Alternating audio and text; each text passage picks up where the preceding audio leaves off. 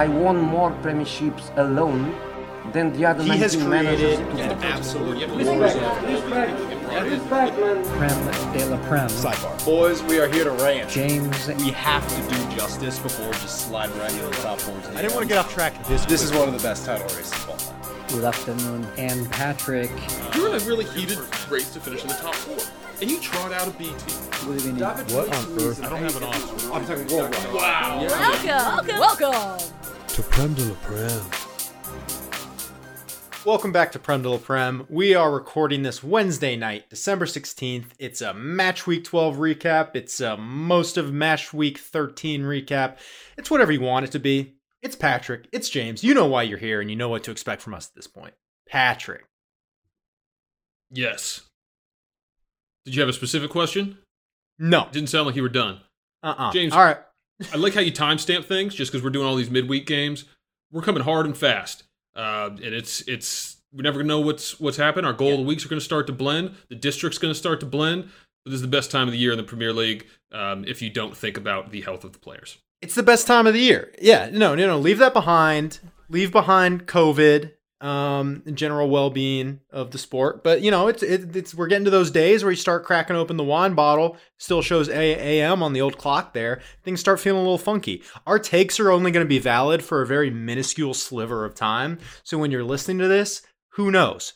United could be top of the table for all we know. But right now, a little bit Leavitz might be void by the time this airs. Right. A little bit of self-preservation. Well, Patrick, before we get into the games, the lames, the shames of the week, a quick see you again to our buddy Slaven Bilic at West Brom. And this is the exact moment in the cast where I'd love for you to put in like the first piano phrase of that beautiful, beautiful song. Understood. It'll be an underscore. Puth style.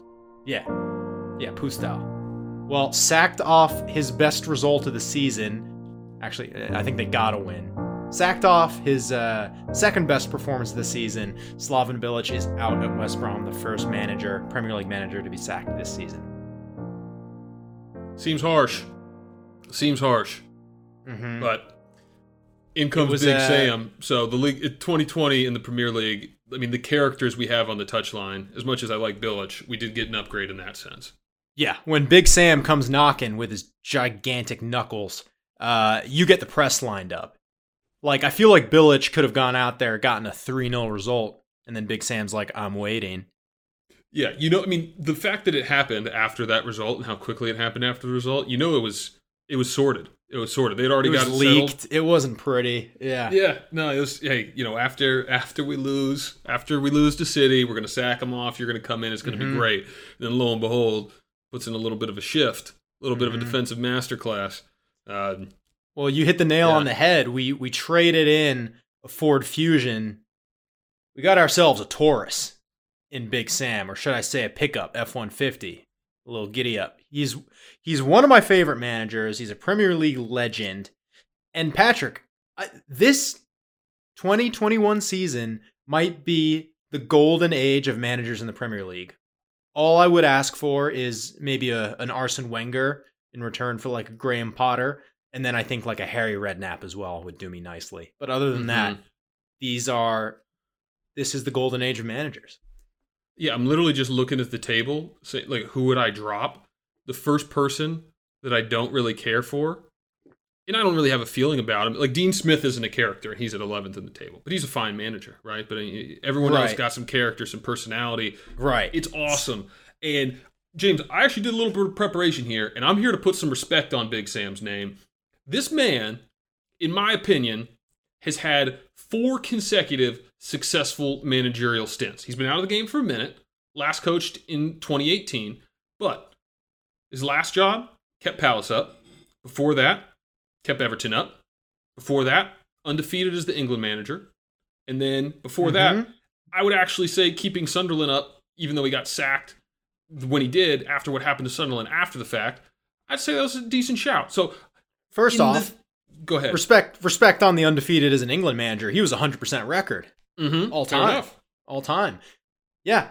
Big Sam is the underappreciated artist. You know, we all know the Alardici story. If he had an Italian last name, he'd be coaching at the Bernabeu. Sadly, that did not come to be. But he has never been relegated with a team, and the man is a crazy person. He only signs like 18-month contracts. He's a 6-month with an option contract. to review. Yeah, He's a 6-month contract with West Brom. His last 2 jobs. Or his last 3 jobs, his last 3 jobs in the Premier League, Palace, Everton, and Sunderland. He took the job mid-season and he kept the team up and did not start the next season as their manager. Mm-hmm. He's here to do a job, and I trust him to do it. He is, you know, the trade-off there with Big Sam, he'll keep you up, but you will hate him. You know? It's just the dance that he does with his fans. Like, the fans don't realize that he's taking your shit club and keeping them in the Premier League because you're too busy watching your center backs just hoof the ball up to like a 6'5" striker who only knows how to head the ball. I think he famously said when he's talking about when he loses to when he beat bigger sides with managers and foreign players and all, he says when they play a 50-yard ball, it's a cultural pass. When I play it, I'm hoofing it. So yeah, he knows what he's about. Route 1 football, we're about to see a little bit of it. Mm-hmm. And let's think about it, right? West Brom, they got 7 points. Fulham and Burnley both sit on 9 points. Burnley has 2 games in hand, and then it's Brighton at 11, and then that's probably your relegation battle as it sits today. So he's right in the mix of things. You look at Sheffield United sitting on 1 point still. Might have to start talking about them a little more, James, but West Brom is certainly within that range early enough in the season. He could make an impact here. He can make an impact. Are you willing to? I don't know if you have any other points. I was going to put your feet to the fire. No, I think you're getting onto the same thing as I was mulling over in my brain. But the last thing I do want to say is I think we owe it to the fans. Let's see here. What's their first game? Actually, well, it depends when we next cast. When they go to play Liverpool at Anfield. I think we owe it to the fans. We owe it to the fans to do a tactical analysis of how Big Sam sets up his team. Because I reckon he gets into the coaching room, knocks down all those little chips and magnetic markers that attach to the whiteboard, just pulls out a big old Sharpie, and he doesn't hold it like a pen. He kind of grips it like a rock, and he writes, "Get in the mixer." And that is the strategy. So he's one level ahead of Ale in his tactics. Oh, that's title chasing Ale to you. Anyway, right, yeah. No, let's go out and express yourselves, lads, and then get in the mixers a little bit more tactical. Do the badge proud, and then everyone else looks around and they're like, "Okay, do you know what position you're playing this game?" No, okay. Yeah, so dude, I think I'm you happy were about to do that ask. analysis. Yeah. You were about to ask. Are we dropping it? I'm not dropping it. I think this is a mountain too tall for Sam to climb in his big boots. I think West Brom is still a doomed club. I know he has a certain, record for keeping teams up, but Fulham and West Brom, Patrick, I just don't think they're the same cheddar as the rest of these teams in the Premier League. I stand by that. Are you willing to stand alone on your own 2 feet? Oh man, what part of this would you be dropping, James? Quite frankly, I've kind of gone full heel on Fulham. I think you don't think either really Fulham or West football. Brom is getting relegated now. West Brom, I want to drop for the meme for Sam. Okay. Fulham, I actually have started to rate. So you're actually on the sauce, even though they did draw 0-0 with Brighton today. That is 16th place Brighton. I'm talking about getting up in the table here, James. They're taking points off people ahead of them. That's what you got to do. That's what you got to do in a relegation battle. Yeah. Also, they took points off Liverpool, so they're just chipping away, chip away. Trust them to get it done. Anyway, who knows what's going to happen here? I'll stay in it with you if you want me to. I'll stay in it with you. I'll ride it with you if you need me. If you need me, I'll stay in it with you. Let's revisit this as a New Year's resolution. Give me a couple weeks to have them change your mind for me, and we'll revisit it in a couple weeks. Right now, I want you to ride it out with me. I want you to feel out what Sam Allardyce looks like in that baggy jacket. Got you. Understood. Baggy as the nickname, and baggy also probably by the fit of the jacket. I'll sit on it. For you. All right. Sit on it. Game of the week. Liverpool versus Spurs. This just happened today. It's hot off the press. You're hearing it first on Prem de la Prem. This game didn't even happen until we recapped it. Patrick, Jose ordered a tactical masterclass to Jurgen's table at the restaurant. When the waiter showed up, Klopp said, "That's not what I ordered. Send it back." Liverpool 2, Spurs 1. Big shot Bobby Firmino with a finish, a clutch finish. James, I don't know what's going to happen this year, but it's fixtures and it's results like this that separate the champions from the Champions League. And Liverpool showed us why they were champions, man. They got it done. Spurs had their opportunity. They had plenty of opportunities. And they played the game that we expected them to play. We played the game that we think that they're going to be good at, and they've proven that they can put themselves in a position to get results off everybody, but couldn't get it done. Couldn't get it done. This is one of our last weeks to invoke the only in 2020 meme or analogy setup, and I'm willing to use that here. Only in 2020 could you see Harry Kane miss the wide open header at the end of the game, and then Bobby Firmino just smashes one in off the top of his head in the 90th minute. It's just there's levels. It was Spurs masterclass without the clinical nature. And I mean that in the sense that, yes, Son already took a goal from a very clinical counterattack that is classic Spurs, but when you get 4 clear-cut chances, you have to take at least half of those. That's just the way Spurs plays, 24% possession. When you get those chances, you make them count, and he is cursing Harry Kane's head. He is cursing Bergwijn and the Liverpool post because that got in the way of, we'll get to the manager antics, but what he perceived to be a very clear winning strategy. And Liverpool, very much the aggressor at home at Anfield and the way they play, finally made that pressure tell with that goal at the end. Absolutely. Yeah, it's just, it's hard to not talk about the managers. We're talking about the characters. These are two of the best. But yeah, the way you hit the nail on the head. Spurs must be opportunistic, and they have benefited from having two of the most.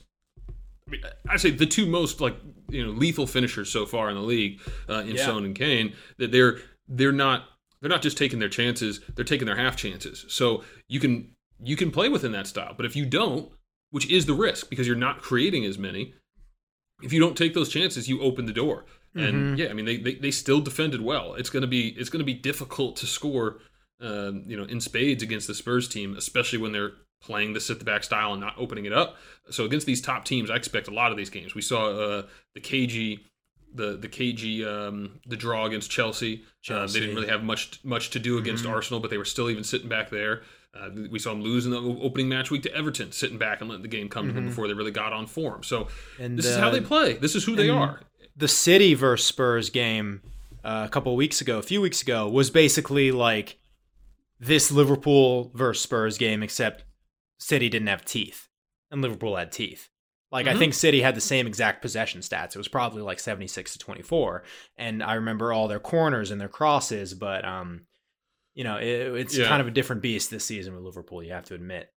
It's crazy, man. It's crazy. And you look at the center back pairing today, they're still getting it done.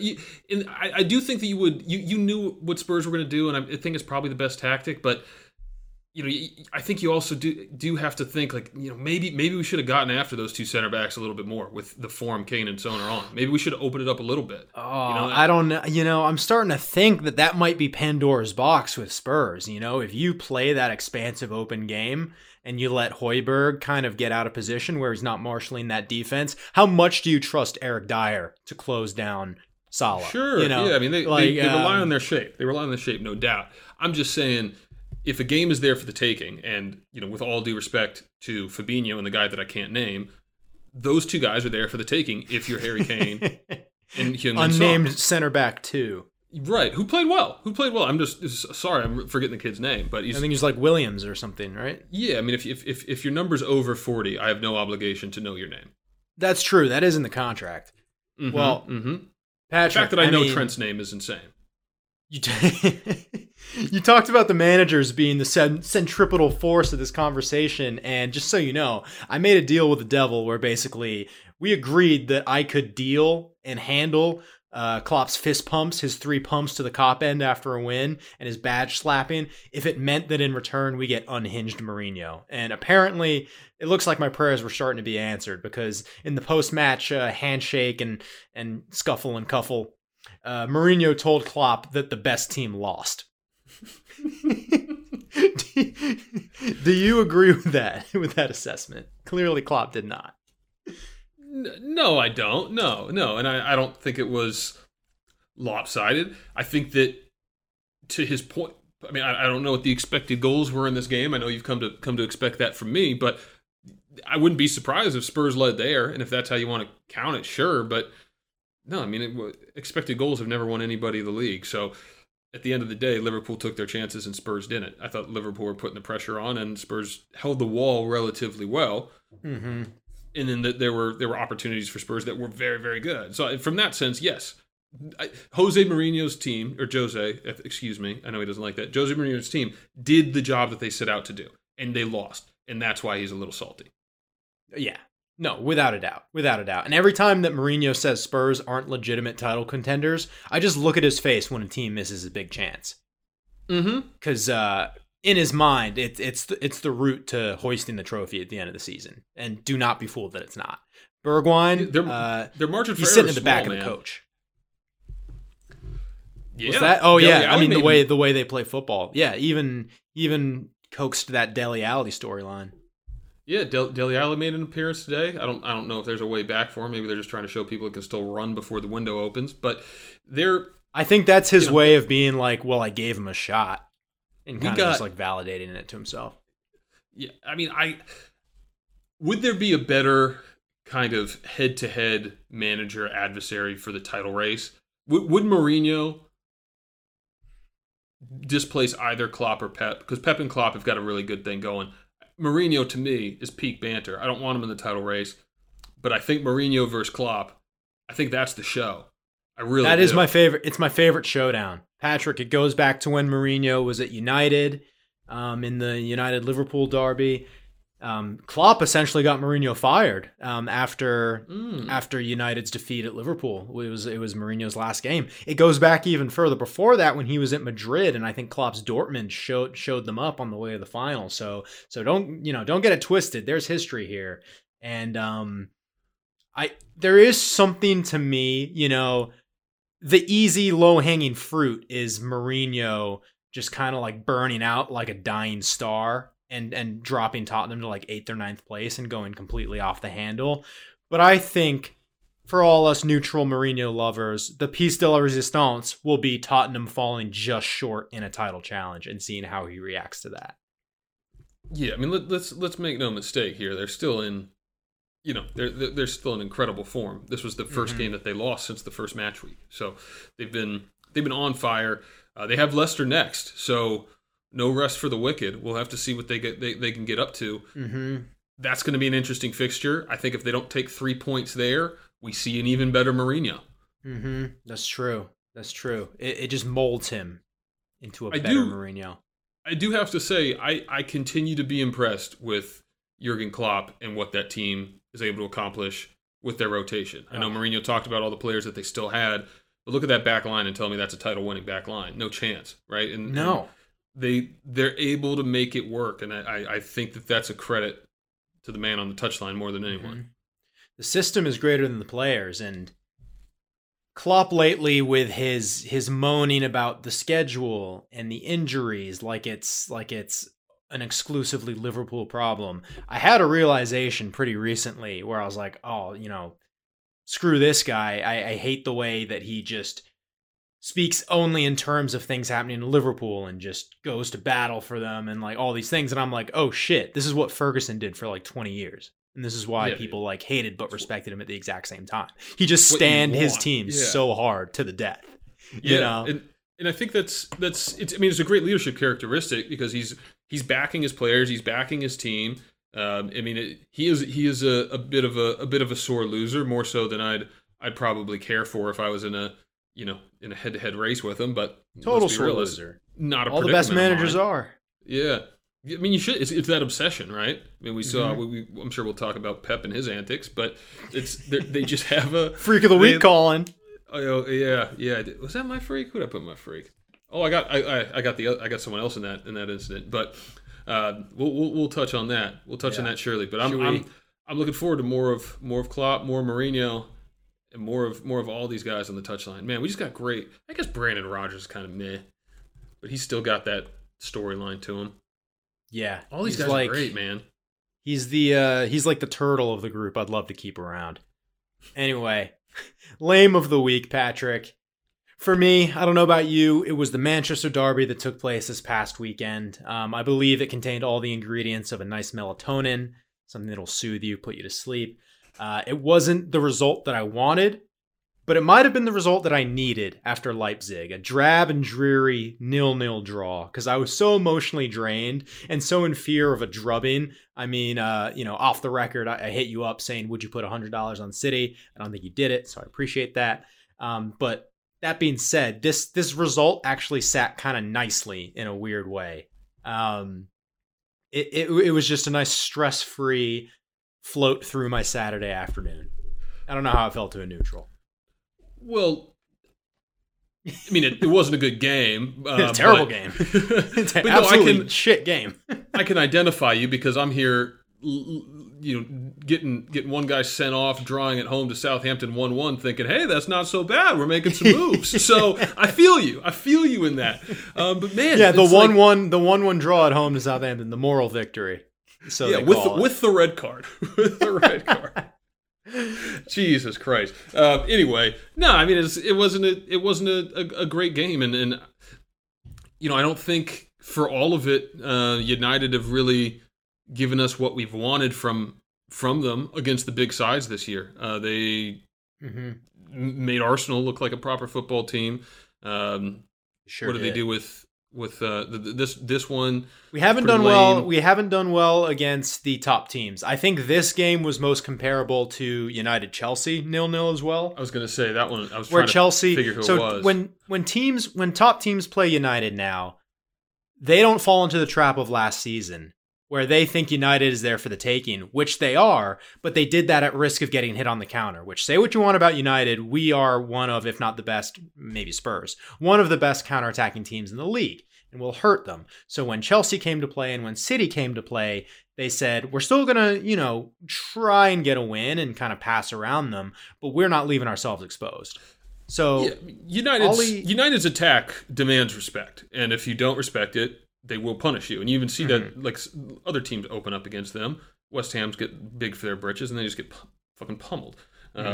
So yeah, I mean they're absolute class. I think that's all driven by Bruno.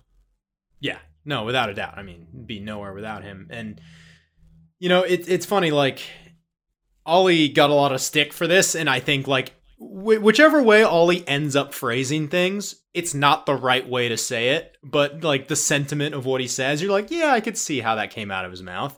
He said it wasn't the best, it wasn't a good result, but it was the best performance against City they've had in a while, and obviously we did the double against them last year, so you're like, why are you saying this? But performance-wise, I see what he was saying. It was toe-to-toe with City. We weren't afraid of City, and we were solid, and it wasn't a hit them on the counterattack game. So it felt very even, whereas you remember, you and I watched them play and squeak out that win at the Etihad, where they were literally defending for their lives for the last 30 minutes or whatever it was. It was it felt like a lower table team like eking out a famous victory. So I see why he was saying that, but for me, it's still the lame, because when the best moment of the game is Fred doing a roulette move on KDB, bringing back a little bit of his Brazilian heritage, then it's a pretty low quality game. Yeah, I mean it was just it's just not a. And this is the thing I think about City is I don't think people think they're there for the taking. But they've lost their bite. I think that people are less afraid, and maybe this all changes when Aguero can actually get back into some proper match fitness. 100%. I'm interested to know how much that changes what they do, and then if we see a pretty big difference. I think we all recognize that he's better than Jesus, but for City, this is woeful form. I don't think there's any other way around it. It's bad. They don't have the bite that and I'm not trying to make a comparison to the completely dreadful Arsenal form, but City do play a possession dominant game, and when you're not creating chances or you're not sharp, and they do create a ton of chances, but they got against United, they had 2 shots on target, right? That's not gonna get it done against really any team. So right. They've got to figure out a way to get a little bit more bite. And for me, Rodri, Gundogan, that midfield doesn't strike fear into me. For me, it's you take out De Bruyne, you make sure you never lose sight of him, and then you take your chances defending one-on-one the guys on the wings. Yeah, and, you hope that a little bit of individual magic doesn't beat you, because it seems like that is what City requires right now, is bits of individual brilliance, and it's a dangerous thing to rely on. If you're a City fan, you have to be wondering what's going on with Sterling. He's got his yips back. Right. It really felt like he turned the corner, and then I hate to say it, but obviously we're speaking in generalities. Ever since that miss in the Champions League, he's kind of gone back to maybe not putting away as many chances as he should. You're wondering what's happening to Bernardo Silva, who can't seem to find his way into the starting 11 and used to be like team of the season form. However long ago that was, it's head scratching for Pep, who's now got his new contract to figure all this out. You've got supposedly class players who are playing like an average team and just not putting it together. Yeah, I'm interested to see if they. We should mention. I think Fernan Torres has been, from what I've been able to watch of City games, he's been the player of the season for me. Yeah, he should get. Kyle Walker's just so good. I don't. But like Fernan Torres is a proper player. Yeah, he should get a run. He should definitely get a long run.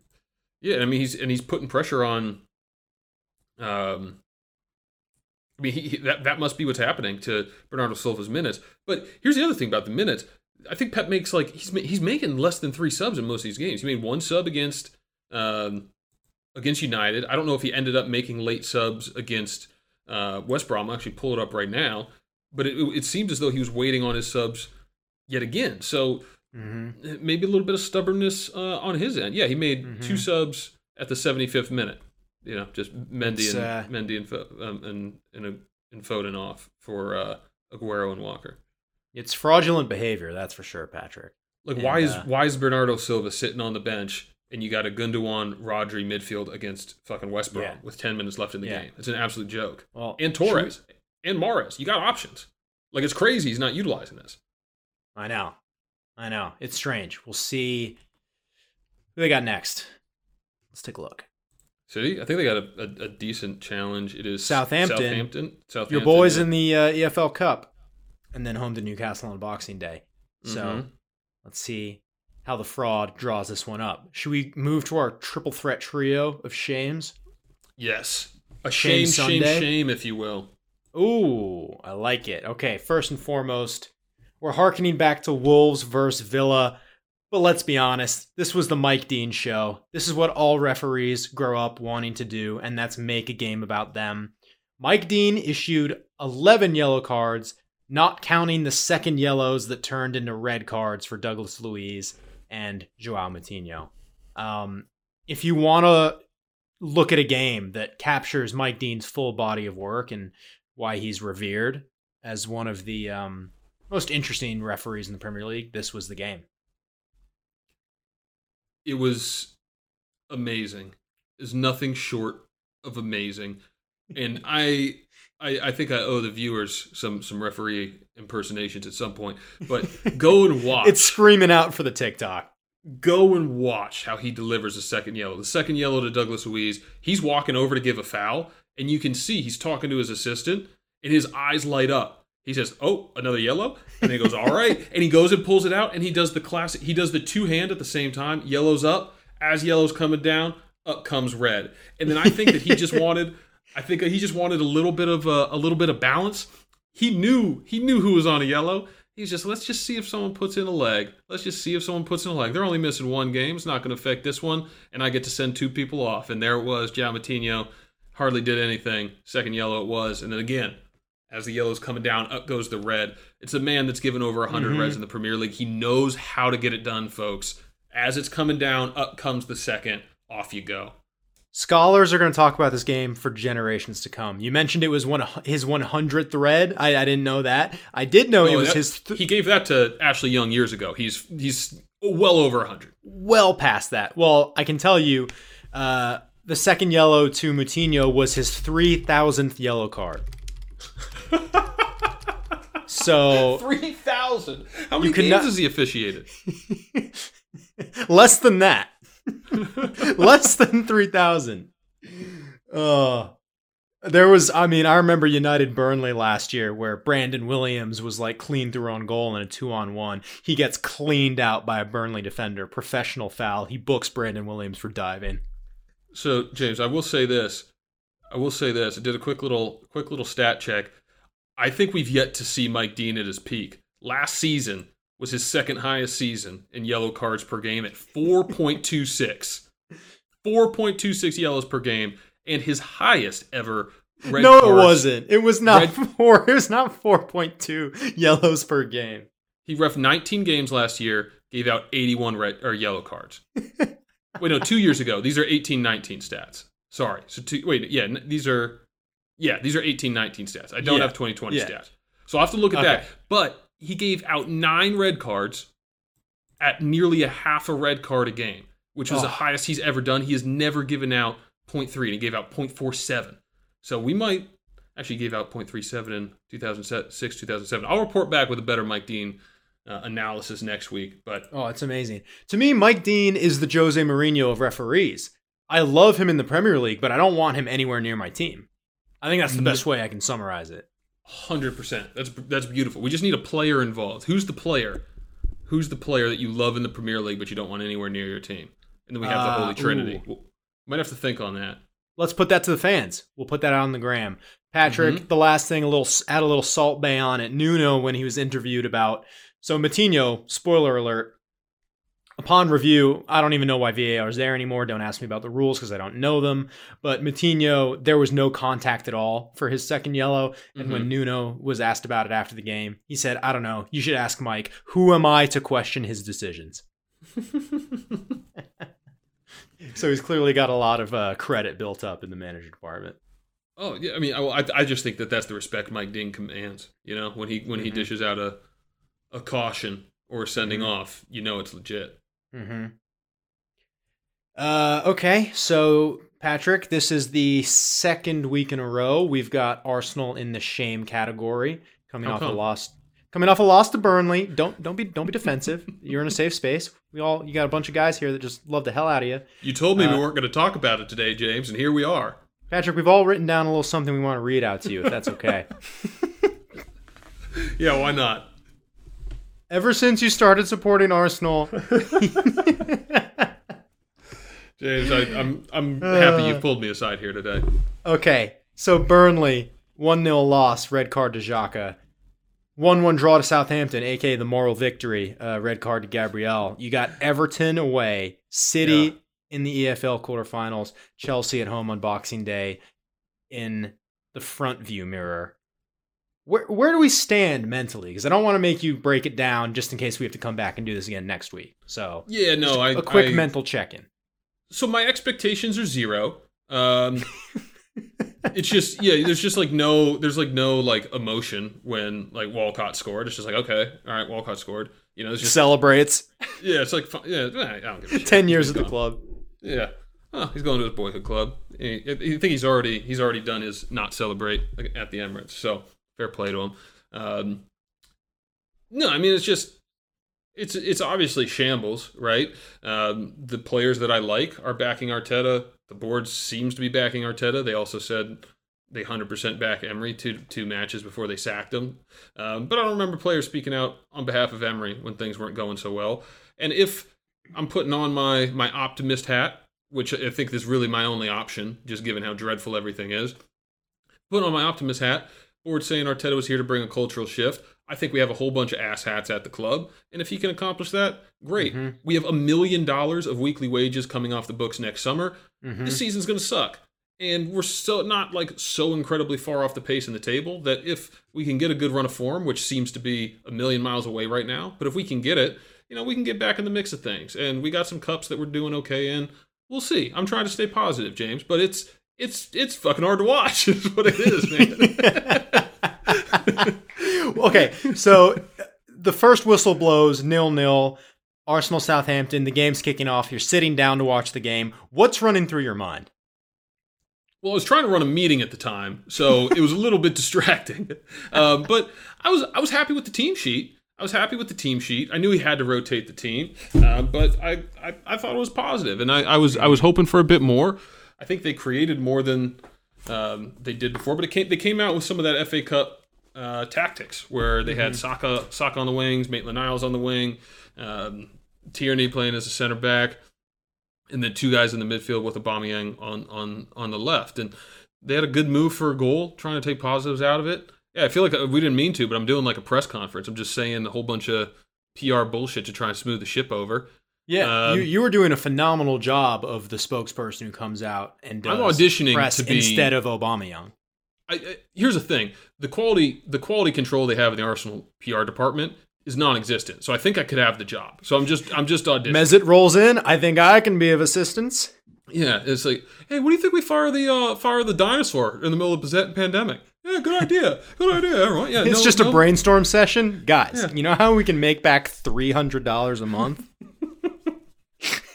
Yeah, it's just some baffling decisions they make. Okay, we'll see. It's you're kind of on the proverbial beaches of Normandy right now. January is when reinforcements arrive. You just got to make it through Everton, City, and Chelsea.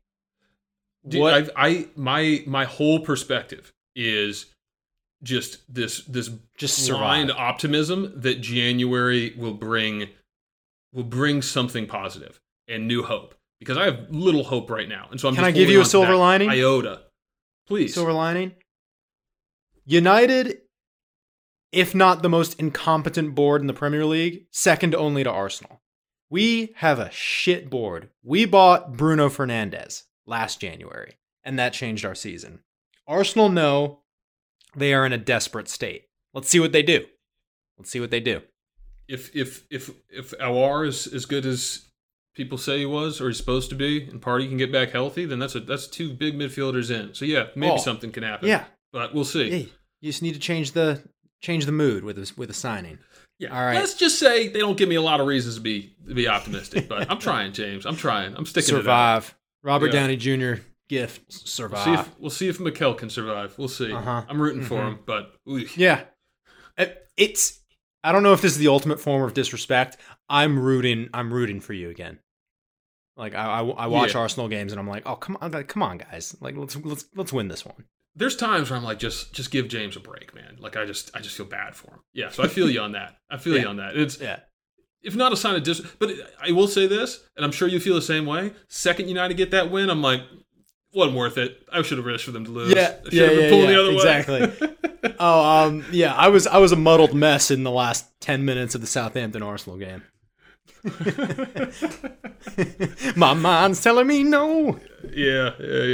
All right, last but not least, Holdinho almost did it. Holdinho. Oh, would have been nice. Oh, I know. Well, Patrick, you and I can both have some fun with this one. The last scoop of shame in the Sunday. Chelsea. Lost to Everton. Lost to Wolves. They're shit. And Patrick, my favorite part about all of this, given all the fanfare around the squad and Lampard and being a dark horse for the title, which ruin our credentials, we both endorsed last time. So ruin our credentials there. Chelsea don't have a scapegoat to blame this poor form on. Jorginho's not getting a sniff in the team sheet. Otherwise, he'd be going down like a ton of bricks. They're not going to turn on Lampard like they did for Sarri. They're not going to turn on Havertz or Werner because they're new signings, and frankly, I do think they're going to come good. They want it to be Giroud, but he's the only one scoring goals right now. I feel like Chelsea's looking around, figuring out like who to blame and what to blame, and maybe they are just a young team figuring it out. But a pretty damning run of 2 losses, my friend.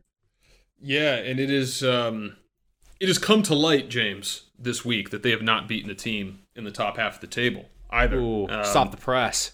Yeah, so that is news. Or maybe it wasn't news. It's olds, but now it is known.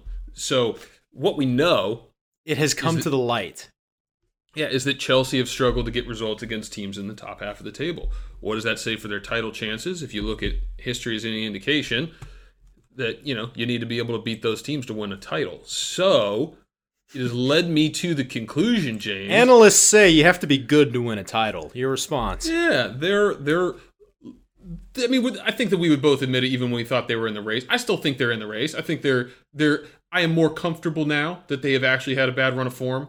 I take pleasure in this because they had been doing too good for too long. So I'm happy to see them checked back down to size, because I didn't think that they were miles ahead of. United or Spurs or Arsenal coming into the season, and certainly that's how they started it. So, do you take some pride in Patrick? that? I do wonder if they do. I just think their squad needs more time to meld, and I think that's what we expected. And we got a little too hot with their form. And I agree with you. Werner and Havertz are going to come good. I do think it's tricky to fit all these guys onto the field together, though. It seems like they have similar skill sets, want to occupy the same parts of the pitch. We'll see. I still think there's a way to make it really, really dynamic. But Ziyech has been out, and maybe he's having a bigger impact on. Or needs to have a bigger impact, or he plays a bigger role. I just think it's funny when it's like, this is so unfair. Like Ziyech is now due for a spell out. It's like, dude, look at Liverpool's back line, or like, looks like you're gonna have to deal with Pulisic, Werner, Havertz. Running your front line there, it's Arsenal's entire team sheet. Look at what I'm dealing with here. Well, Patrick, I have a ton of sympathy. You know how we said we're recording this at a very specific moment in time? Mm-hmm. The mighty Reds have yet to travel to bottom-placed 1-point team Sheffield United. James, so this is my tone. Wait. We're on the precipice of something never before seen here. But I will take this very specific moment in time to say the crisis Manchester United team, led by the donkey show that is Ollie, is 2 games back played on Chelsea. And if we beat 1-point Sheffield United tomorrow, we move above them with a game still in hand, 23 points, Chelsea's 22 points. To me, it reinforces everything that the media is spinning up with Chelsea and everything they're spinning up with United. And the proof is in the pudding, and I will revel in that if we beat 1-point Sheffield United tomorrow. Who's the donkey now? Ollie McBurney about to show up like Thomas Muller on a rainy, wet night in Stoke. Except it's not Stoke, and it's not rainy, it's Stuttgart. Yeah, comedy special coming spring 2021. Thomas Muller.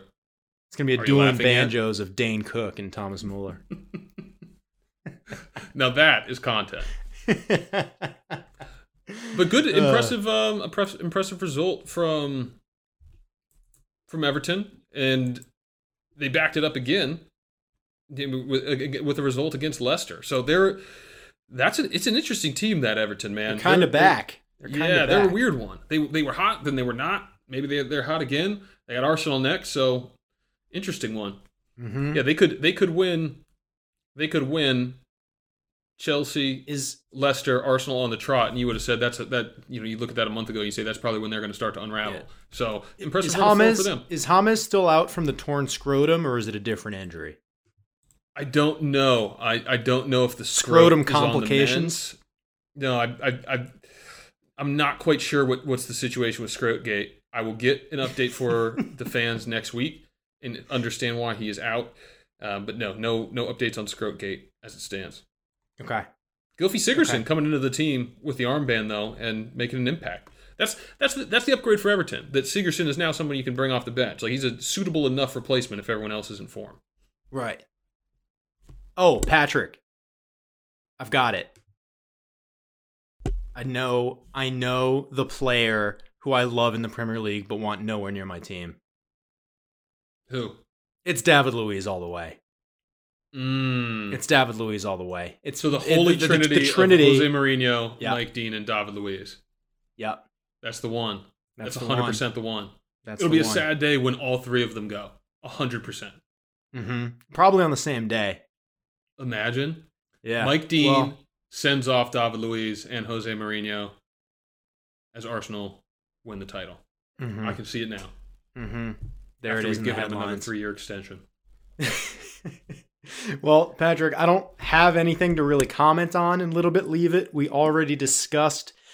We're standing. Move along. I'm forcing you into a loveless marriage of Fulham and West Brom to go down still. Maybe I can get you to see the light. Time will tell. I do Fulham and want to West call Brom out. are the kids, and I'm sticking in it for them. Right. Exactly. And Scott Parker's the nanny. And United, I do want to call out United is playing Leeds this week. So one of my takes is on the line that they will beat them by a margin of at least 2 goals. But as you know, with my Gareth Bale take, I do reserve the right, if that does not come to fruition, to call upon them to do the same thing in the reverse fixture. Therefore, not perjuring my take. Understood. I reserve that right. One that I'd like to remind you of, James, that I thought of, that I forgot when it was buried deep down, that I actually think is I mean, it's gonna come down to the wire no matter how it shakes out. But this one could come good.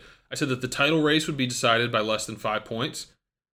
That's right. You did say that. It was a weird summer. You said a lot of things. Second and third would be decided by less than 10 points, and then fourth and fifth would also be decided by less than 5 points. And I think that one could come good. Yeah. This There's a table's lot. real There's a lot going there. Yeah. Yeah, but it is a parlay. So if any of them don't work, it's a loss. So it's a full parlay. Okay. Patrick, I have a quote of the week before Freak of the Week. You want to hear it? Okay, I do. Okay, so this was actually during the Arsenal-Burnley game. They were talking about Aubameyang's poor run of form, and they spoke to Premier League striker Darren Bent, who's been around the block for a while. You might know him, former Sunderland striker, amongst others. And they talked to him on how he broke a bad run of goal-scoring form, and this is what he said. People always say keep your head down and keep working hard. Do extra finishing drills in training. My philosophy was practice finishing less, because you're clearly practicing the wrong things to begin with. So my man's Darren Bent, when he was in a bad form, he would just do less training. Okay. Well, I guess that's why he's Darren Bent and not Thierry Henry. So that's probably settled there. I don't know. That's if a Kings. the best That's a advice. Kings Stay Kings. It's like you're probably practicing the wrong things to begin with. I'm just gonna trust my gut. Honestly, though, I do just like love someone that has that kind of stones about their craft. It's like, guys, I'm overthinking this. And it's like, you haven't shown up for training in a week. Yeah. I'm gonna go take peyote in the desert. Oh, all right, Darren Bent. You know what? I want Darren Bent as a manager now. That would be a character I'd like added to the league. You've come all the way around on him. Yeah, imagine. Hey guys, we just took a bad loss. Let's just skip training this week. I'll see you at the game on Sunday. Everyone go home, be with the family. You got a lot to think about. Yeah. All right. Freak of the week. I have 2. As is, we've been sandwiching. Why don't you go first? Okay. Actually, we'll do like a crostini here. My freak of the week is Anthony Taylor. This loser can take Pep's fraudulent, hairless hands all over his board. Gall. No problems. Yet, in the Champions League, Arturo Vidal just gives him a simple chest bump and off he goes. What's with this double standard? I'm with Jose here. I don't think Jose gets away with that. Pep and Klopp get a little bit more leash. Maybe they've earned it. But my freak of the week is Anthony Taylor for being a little cuckboy and not laying down the law on Pep. In a time where you could have. It was stoppage time. It would have been no impact if you sent him off. It would have been great. Pat, this is my second freak. I mean, you hit the nail right on the head. I think this is some kind of bald fraud society where Anthony Taylor is his brother in arms. Pep's got his arms all over his clock, the most sacred tool of the fourth official, and he's just taking it. He's just sitting there and taking it, being absolutely assaulted. And I totally forgot about the Arturo Vidal comparison. So Vidal, the chest bump, it's actually a customary greeting in Chile. and he gets a red card for it. So there is some Second kind yellow. of double standard. I mean, Vidal should have been sent off just to make that point clear. Vidal was an idiot, but it's more about the hypocrisy. Yeah. Well, I think Jose hit the nail right on the head because Guardiola was actively trying to get him to not put up the board. It's like it's like a kid. Like if he couldn't hear his parents saying go to bed, he didn't have to go to bed. Like if the fourth official didn't put up the extra time, the game could just go on forever. 100%. Yeah, he was like, no, it can't be, and then the pleading. Yeah. You know what? I think I've sorted it. I think Arturo Vidal, with his haircut that flaunts a bald head but shows he can still grow that like sweet little mohawk with all those designs, just rubbing it in Anthony Taylor's face, probably just really just brushing the wrong way. He's probably just flaunting it, all smug. Just look at all this hair I can have. But hey, look at all these cool designs I can make. I can be bald just like you, but I'm not. Yeah. Well, there's only one clock manager in Manchester, and his name's Sir Alex. All you had to do was tap the watch, and they knew to add on 2 minutes arbitrarily. Oh, Fergie time, man. Stuff Don't of you miss legends. it? Don't you miss it? Stuff of legends. He would literally just tap his watch, and the fourth official would be like, shit, you're right, it is 6 minutes. From like one stoppage in the game. Oh, man, to have that level of influence. That's what I'm telling you with the Klopp thing. There's just this aura, and all the other teams hate him, but they do respect him. And there's something to be said too for that, because his mannerisms, as much as you're never going to get. You might ask, okay, well, why are you going to do all the gesticulating, posturing, whatever you want to call it, on the sideline? Why would you do all that? It's never going to reverse a decision. It does, I think, have some of an impact. It makes people know, like, you look at that incident, and it's human nature. You want to be like, okay, I'm not biased. That's a foul. Or I'm going to switch it this. You might get like some small things that don't go your way, but it has an influence if you do it over time. And oh yeah, especially when you're at his level. The greats always get more calls and all that, and the more benefit of the doubt. So sure, you might not be getting that call in the moment, but they'll remember it for the next call. You're making your point, yeah. And dude, look, I wouldn't want Klopp to be angry at me. You seen those teeth? No. I mean, stick a finger in there and you'll never get it back. Yeah, 100%, man. Just chomp. Believe me, from experience. Right through the bone. Yeah, to the bone. All right, Patrick, my other freak, since we were so perfectly aligned on the first one, I got to give it to your boy, Mohamed Elneny. The obvious choice would have been Xhaka, but it's Elneny for a couple reasons for me. I'm obviously talking about the Burnley game. So Elneny uses egregious hands to the face to defend a corner after Xhaka got sent off for hands to the face. The VAR called the referee over to go look at it. Am I right in thinking he came back and gave Elneny a yellow card, which I didn't even think was possible? Yeah. Well, that's not even allowed. I think if you got a chance to bone Arsenal, the FA encourages it. So that doesn't surprise me. What does surprise me is, one, that he wasn't sent off, and two, that you didn't get awarded a pen. If you're going to give the yellow card, like, does it matter that the game was stopped? But I guess the freak's Elneny. It's not the VAR official. So I'll cede my time. So yeah, the referee raised VAR. Put all the chips into the center of the table, where VAR says, okay, when you go to the monitor, one of two things happen. One, you dismiss the entire thing. Two, it's possible dangerous conduct for a red and also a penalty because it is a foul. He comes back, he goes, yellow card, take the corner. It was a full-on Nick Cage door number 3. The best part is you can hear, I don't know if it was Chris Wood or if it was just someone else on Burnley, but someone was just like, how's that not a pen? Yeah, it's the best part of having no that. fans in the stadium. Someone's just like, why, how's it not a pen? And he just like blows his whistle on with the corner. Patrick, that alone might not have made my freak, but the reason I gave it to him was Elneny in real-time problem solving and navigating situations in his brain.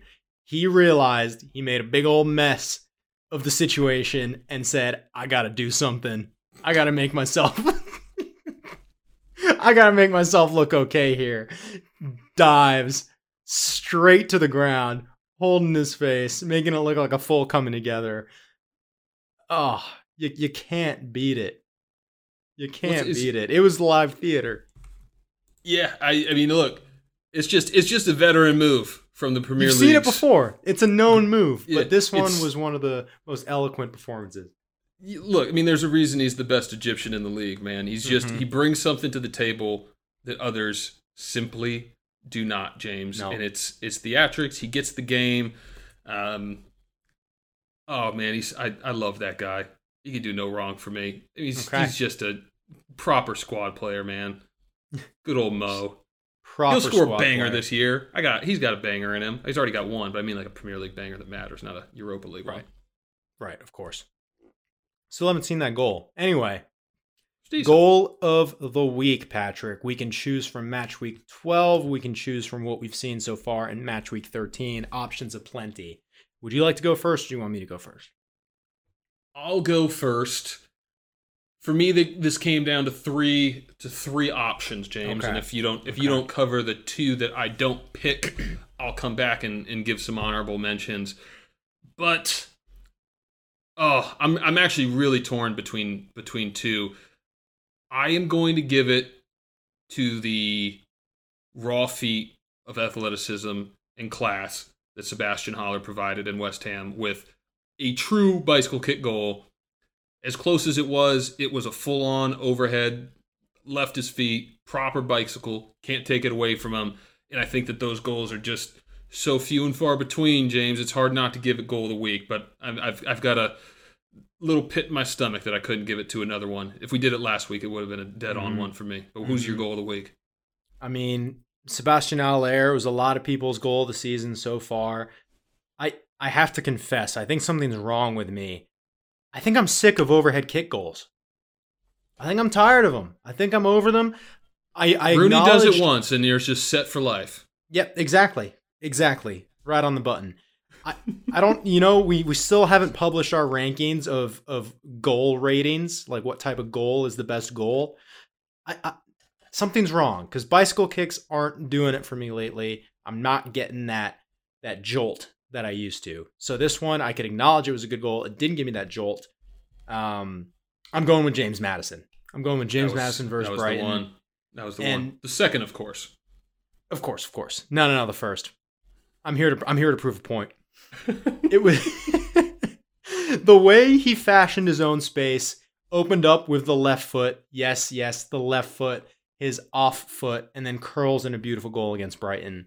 That made me feel something in a way the Haller goal could not.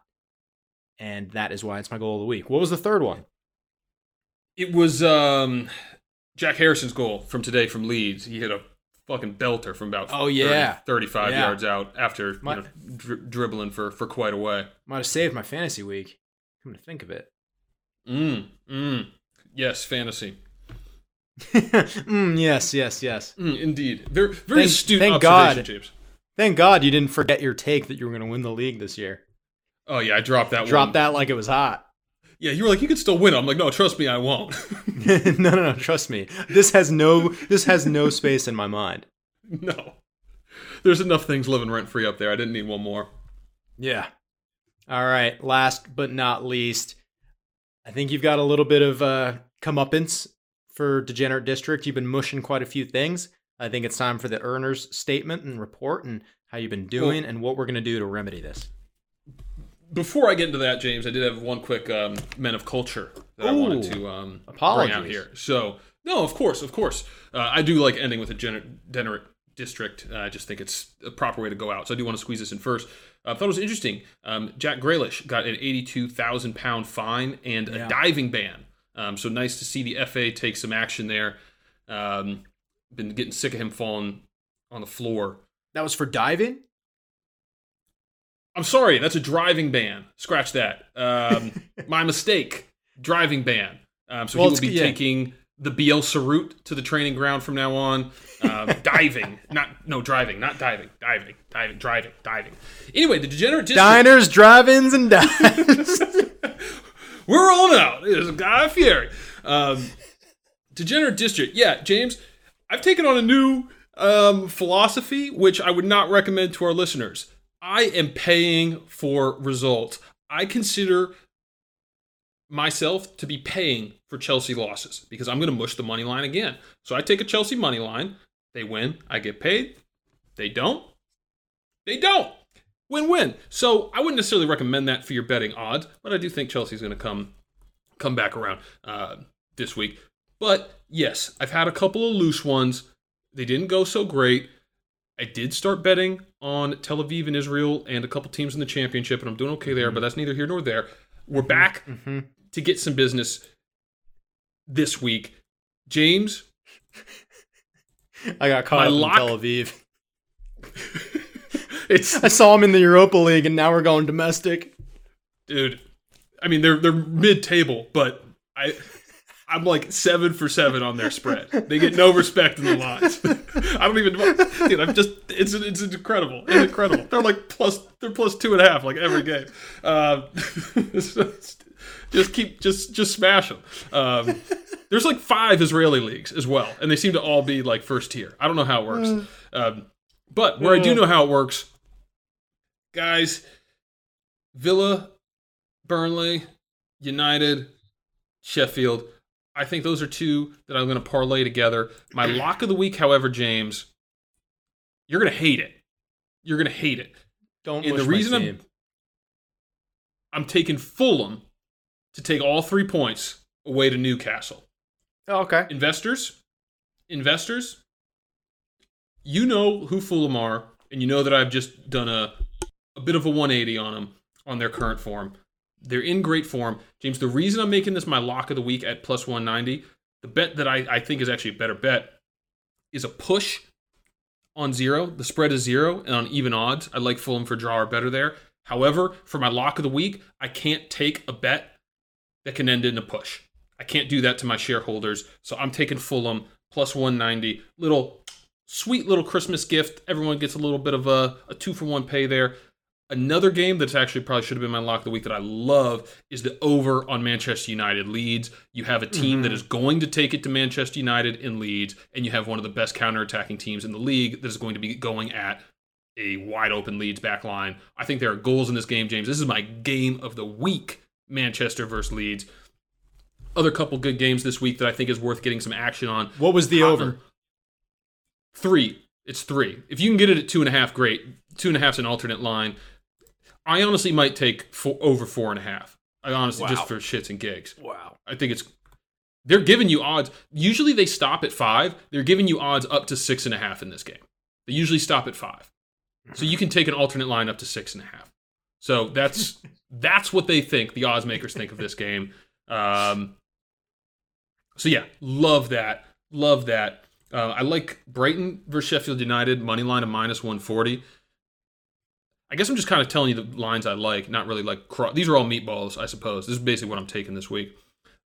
I think it's just smart. Bet against Sheffield until they give you a reason not to, especially in these games where, Manchester United minus 220, is it really worth it? I mean, probably. It's free money. So yeah, I'm going to take that. But keep doing that. And then, James, my crock of the week.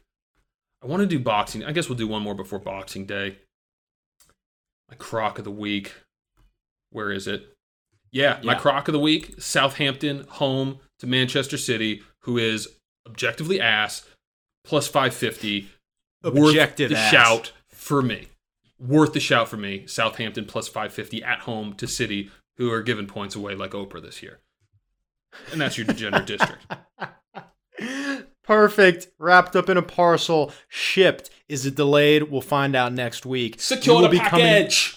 Secure the package. We will be coming back before the Boxing Day fixtures. Are we going to record on Christmas Eve or Christmas and upset our families? Who's to say? Who's to say? We might not, but you can count on us delivering for our fans one way or another. Call Patrick, the UPS man. He's shipping you dubs transatlantic. Is that everything, Patrick? That was all that I had written down as well. So yeah, I think you covered it. Okay. That about wraps it up for this week on Prem de la Prem. Thank you guys so much for listening. Check out the gram. We'll be posting some stuff there. Last Fan Standing. Still trying to get it up on iOS. Stay tuned in there as well. We'll see you for the holidays. On behalf of Patrick, this is James signing off. What's up, Prem heads? Make sure to find us on Apple Podcasts at Prem de la Prem, a Premier League podcast, and smash that subscribe button for all other interviews, segments, and hot takes that you can handle. You can also find us on Instagram for some fire content at Prem de la Prem Podcast. No spaces, no punctuation, just like life.